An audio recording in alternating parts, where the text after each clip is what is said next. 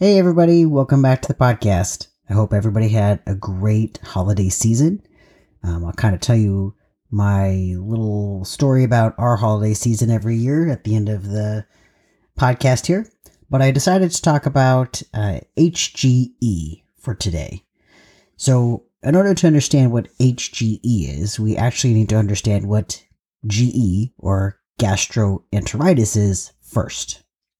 So gastroenteritis, gastro means stomach, enteritis means the intestines. So itis also means inflammation. So if you have inflammation of the stomach and the intestines, you're usually going to have vomiting and diarrhea. Lots and lots and lots of things can cause gastroenteritis. There are unfortunately too numerous of things to count, but anything that can cause that inflammation will cause this. So gastroenteritis is kind of like an all-encompassing term. It can be that there might be parasites, or it could be a viral infection, or it could be that the dog ate something that they weren't supposed to and their stomach is upset from it. It can be from foreign bodies that aren't stuck. They're called partial obstructions, or just a foreign body that's in there that's causing a problem. There's tons of things that can cause a gastroenteritis. But until we can narrow it down to a specific cause, we just put it in this kind of big group of gastroenteritis. So let's say maybe a dog comes in and it's vomiting, having diarrhea. We'll say it's a puppy. So at that point, if people can't do the diagnostics on them, let's say they're like, hey, I really can't afford to do blood work or x-rays or anything. I just want to get a Serenia injection. Then the most common thing that you'll see us write on there is going to be something like gastroenteritis, because we don't know what the cause is.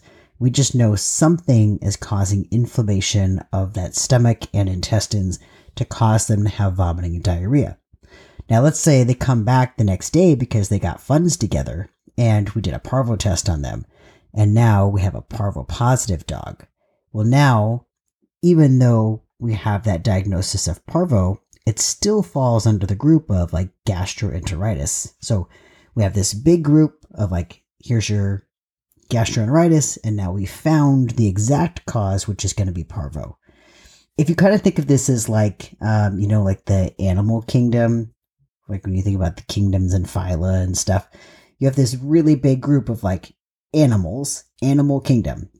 But there's all these smaller groups. You have the felids, or the cats, you have the canids, or the dogs, you have, primates and all these other things. So we took this really big group of animal kingdom and now we're breaking it down into smaller things. And that's kind of the same thing. We're taking a really big group called gastroenteritis and breaking it down to smaller things that it could potentially be. So now let's talk about what HGE is. So the acronym is actually for hemorrhagic gastroenteritis. So we just talked about gastroenteritis, right? Now all we're doing is adding on a hemorrhagic portion to this. Hemorrhagic means blood. So now we have vomiting and diarrhea with blood in it. So that doesn't necessarily mean that it has to be in the vomit and in the diarrhea. Just one of those things has blood associated with it. Most of the time, this is going to end up being diarrhea, usually not going to be from the vomiting. There is another name for this as well. They've actually updated HGE to actually be called an acute hemorrhagic diarrhea syndrome. And it just means the same thing, right? So acute means that this is a very quick onset. It's not something that happens over a really long period of time. It's very fast that this happens. Hemorrhagic is, again, going to be that bleeding into the intestines, diarrhea, and then syndrome. So we would shorten that to AHDS, acute hemorrhagic diarrhea syndrome. Now, this is actually something that is more specific. There are lots of things that can cause bleeding into the GI system, think about parvo again. Normally we see really bloody diarrhea with that. And that is hemorrhagic, right? We do have bleeding into the system. Other things that can cause that bleeding or inflammation of the intestines are going to be things like pancreatitis or inflammatory bowel disease. So this is now talking about a very specific syndrome. This usually is where we have a dog who suddenly has bloody, watery diarrhea. They're extremely dehydrated. And then sometimes they are having vomiting as well. But this can get so bad that they can go into shock and die from this really bad hemorrhagic diarrhea. Like I said, there can be vomiting. Usually about 80% of them do vomit. And about half the time that vomit can have blood in it as well. It's usually little bits, like little flakes of it, little specks of it. It's usually not going to be like tons of blood, luckily, but it's usually that the blood is mostly going to be in that diarrhea. And any dog can have this syndrome. It can be a small breed dog, a large breed dog. It could be a young dog, a middle-aged dog, an old dog. It doesn't matter. Any of them can get this. Now, how do we diagnose it? Because, like I said, you have parvo, it can look a lot like this, but we can do a parvo test to rule out that it's not parvo. You can have pancreatitis. We can do a pancreatitis test to rule out that it's not pancreatitis. So how do we kind of decide specifically that this is, AHDS or HGE? So there's no specific test for it like we have for parvo or for pancreatitis. Instead, we have to look at their blood work. So when we're looking at their blood work, we look at the PCV, or the packed cell volume. What that literally means is that if you look at one of those tubes, the little crit tubes, go ask Latoya or Jordan to show you what I'm talking about. But if you look at a crit tube, and you'll see after they've spun it down, the bottom part of it is going to be all red blood cells. There's a little white layer on the top, right on top of the red part, and that's the white blood cells. And then there's a clear or yellowish type of fluid on top of that, and that's going to be the plasma, or the liquid that's going to be in your blood or in your vessels. The red blood cells is what we're looking at to tell us how packed is the red blood cell count. So the packed cell volume, packed red blood cells in there. Usually we want it to be, for normal, it's like 35 to 55%. So you're looking at a percentage of all of that, and 30 to 55% of the blood in your body should be red blood cells. When that dog becomes really dehydrated, though, that PCV, or packed cell volume, or amount of red blood cells we have in there, becomes much, much higher. They have to have a PCV of greater than 57%, but typically these PCVs are going to be greater than 60% in most of these patients, to kind of tell us that there's something else that's going on here, that they're very, very dehydrated. We're also looking at the amount of solids that are in there. So there's the total protein. When you take that little PCV tube, you'll see they look at it on this little PCV chart. Again, ask Latoya or Jordan to show you this, but they'll look at it on a little chart. And then they will break that little tube, and then they'll look at it on this little tool called a refractometer. It basically shows you, by looking at the light, how much solids are in that clear fluid. The solids are actually the protein that's in there, so we'll call it total solids, or you'll call it total proteins. But it's just a bunch of these little proteins that are in your fluid. And it's usually albumin and globulins are the most common ones. There are other types of proteins, but those are the most abundant ones that we see. In these AHDS or HGE patients, that total protein will actually be normal or lower than we would expect. It's this paradoxical thing.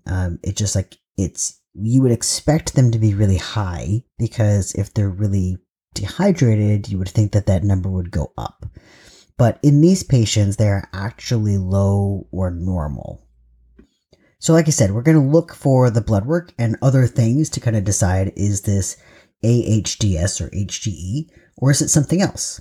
So the most common features, like I said, are going to have a PCV that's usually greater than 57, typically greater than 60%. A low or normal total protein or total solids, vomiting, diarrhea with blood in it, and then that there's not something else that we can find. So we're still going to be looking for things like a foreign body, because think about what I just said. All of those things all of those things still match if this dog had a foreign body. If there's something ripping through its intestines, it's going to be dehydrated because it's not drinking and it's vomiting and it's having diarrhea, and it's going to be bloody from that thing that's ripping through its intestines.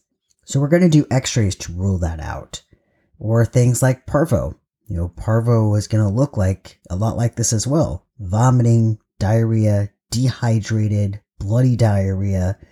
And these can be really hard too, because unless they have like low white blood cells on our blood work, low white blood cells are going to make us think more that this is parvo versus a normal white blood cell count. But you can still have a normal white blood cell count in parvo, especially if it is at the beginning of the disease, or if this is that other type of parvo that does not test positive on our SNAP tests.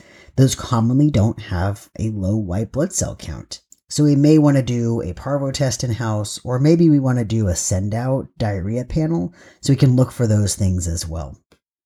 Other things like I mentioned, pancreatitis. Pancreatitis causes vomiting, diarrhea, bloody diarrhea, dehydration.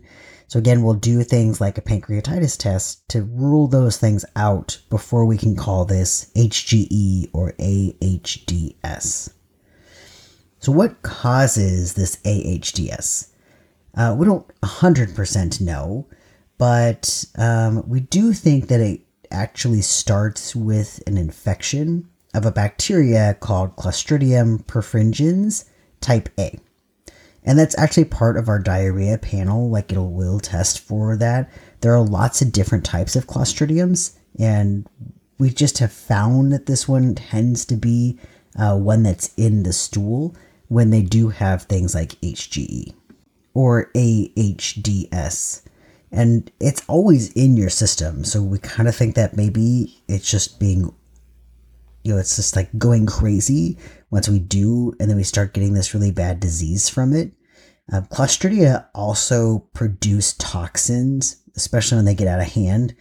If anybody's interested, this particular one is going to cause two toxins called NETE and NETF, but they're just like toxins that cause diarrhea. The toxin kind of ulcerates the intestinal lining so that it makes the intestines bleed, and that's why you get that bloody diarrhea. But it also makes them more permeable to fluid. So more fluid can come out from the intestines from the bloodstream into the intestines and cause more bloody diarrhea. So they're losing a lot of fluid into the intestines, which is going to cause them to be very dehydrated.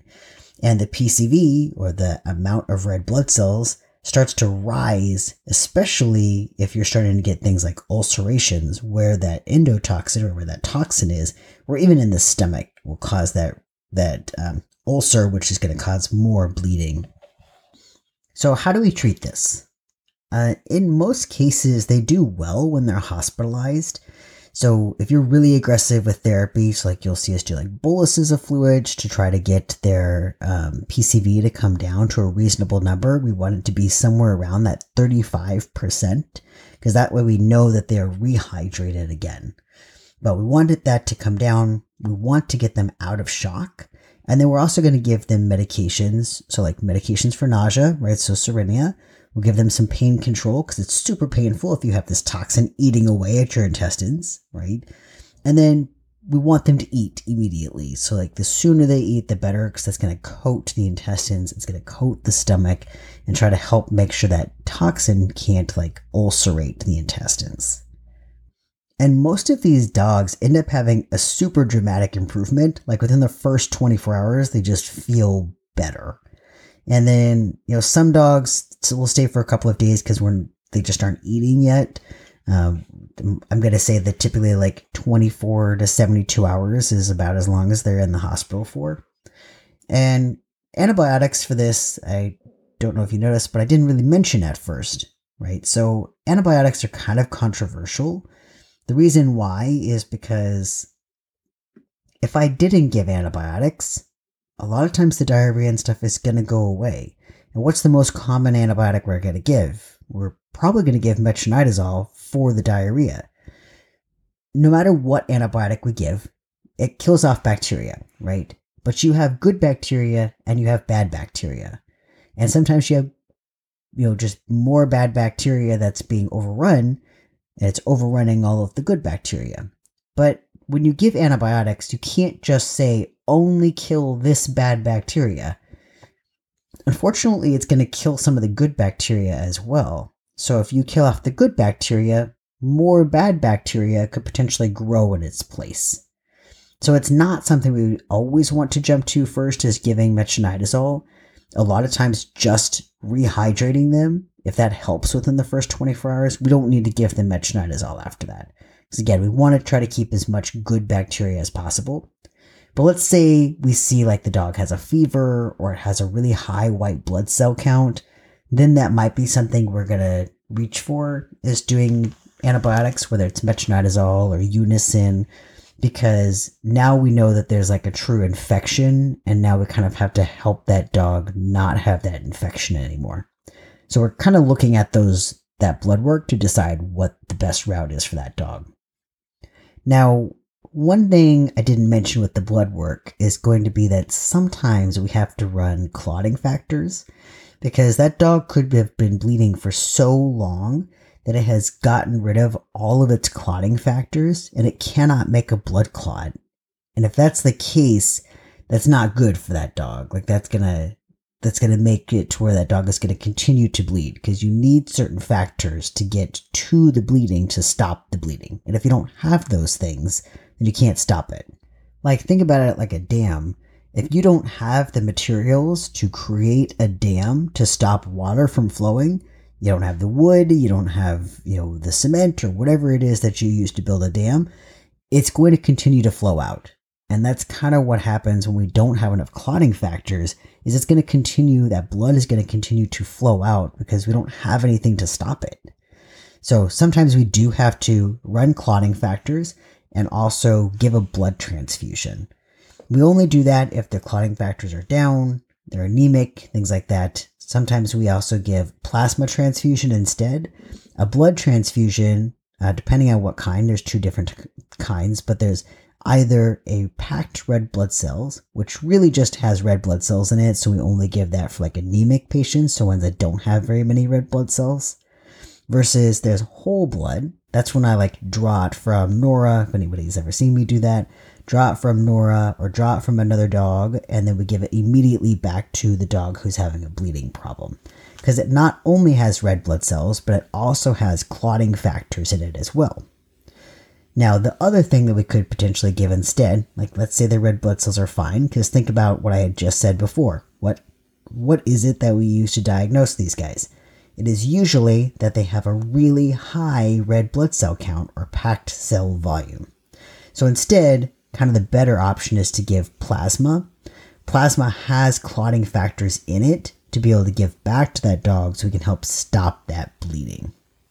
Some other things that are going to help too are going to be a bland diet. If this is something that they're doing at home, then we talk to them about doing like a chicken and rice diet. So one of the big questions people ask me is, how much chicken and rice should I feed and how do I do it? So if you have somebody who is diligent about cooking, you can have them just make up a big batch of chicken and rice. So it's going to be chicken breast, no skin, no bones, no seasoning, no oil, no butter, nothing. Bland. And it should be boiled, not baked, not barbecued, not fried, not in the air fryer. It should be just boiled, because there's too much fat that sits on it otherwise. People don't think about a lot of fat in chicken because it's not a very fatty meat, but there's still more fat than what we want in there. So we want to boil it to get all that fat out.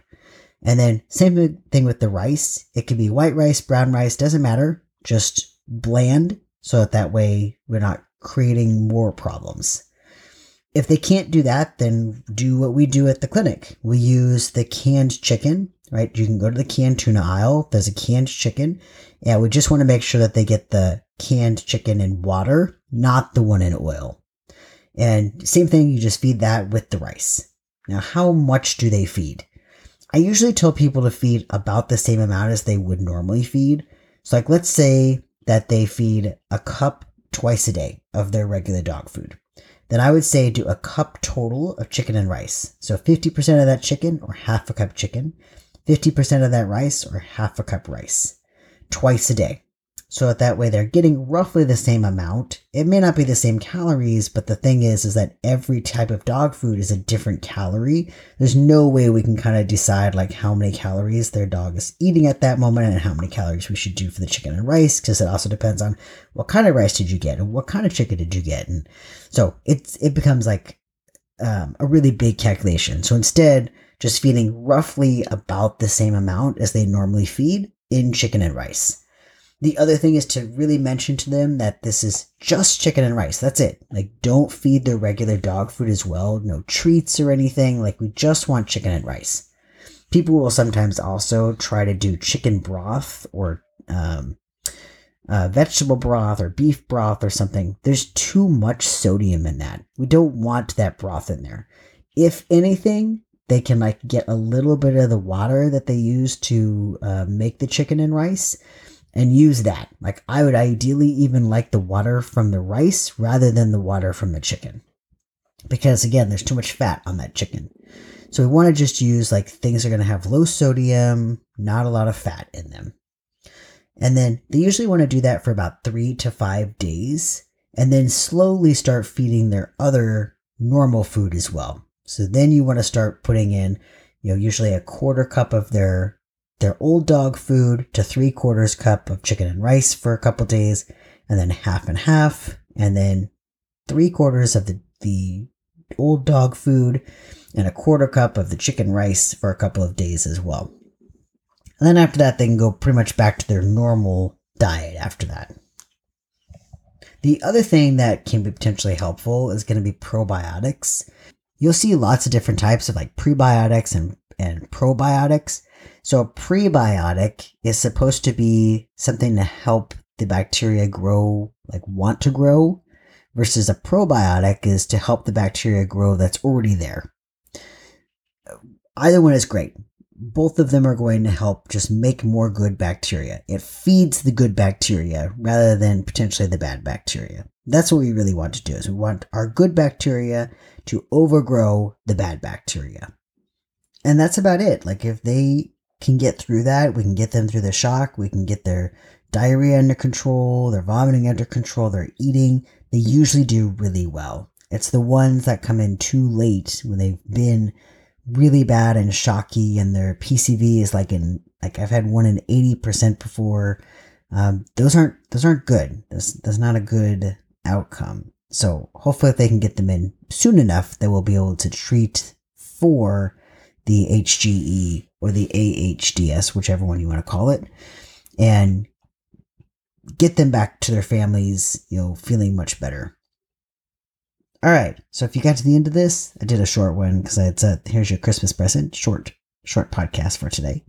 But my story is that I know some of my overnight technicians know this already, but my son's birthday is in December. Plus we celebrate Hanukkah. Plus we celebrate Christmas. So we call it Birthonomists. It is like just nonstop month of presents, and it's kind of terrible. Like, we have to do his birthday party, which this year we did Nerf Wars, and so they just all shot each other with Nerf guns. That was actually kind of awesome. And then we have Hanukkah going on today, or I guess technically last night was the first night of Hanukkah, so we have 8 days of Hanukkah, and then we'll eventually get to Christmas.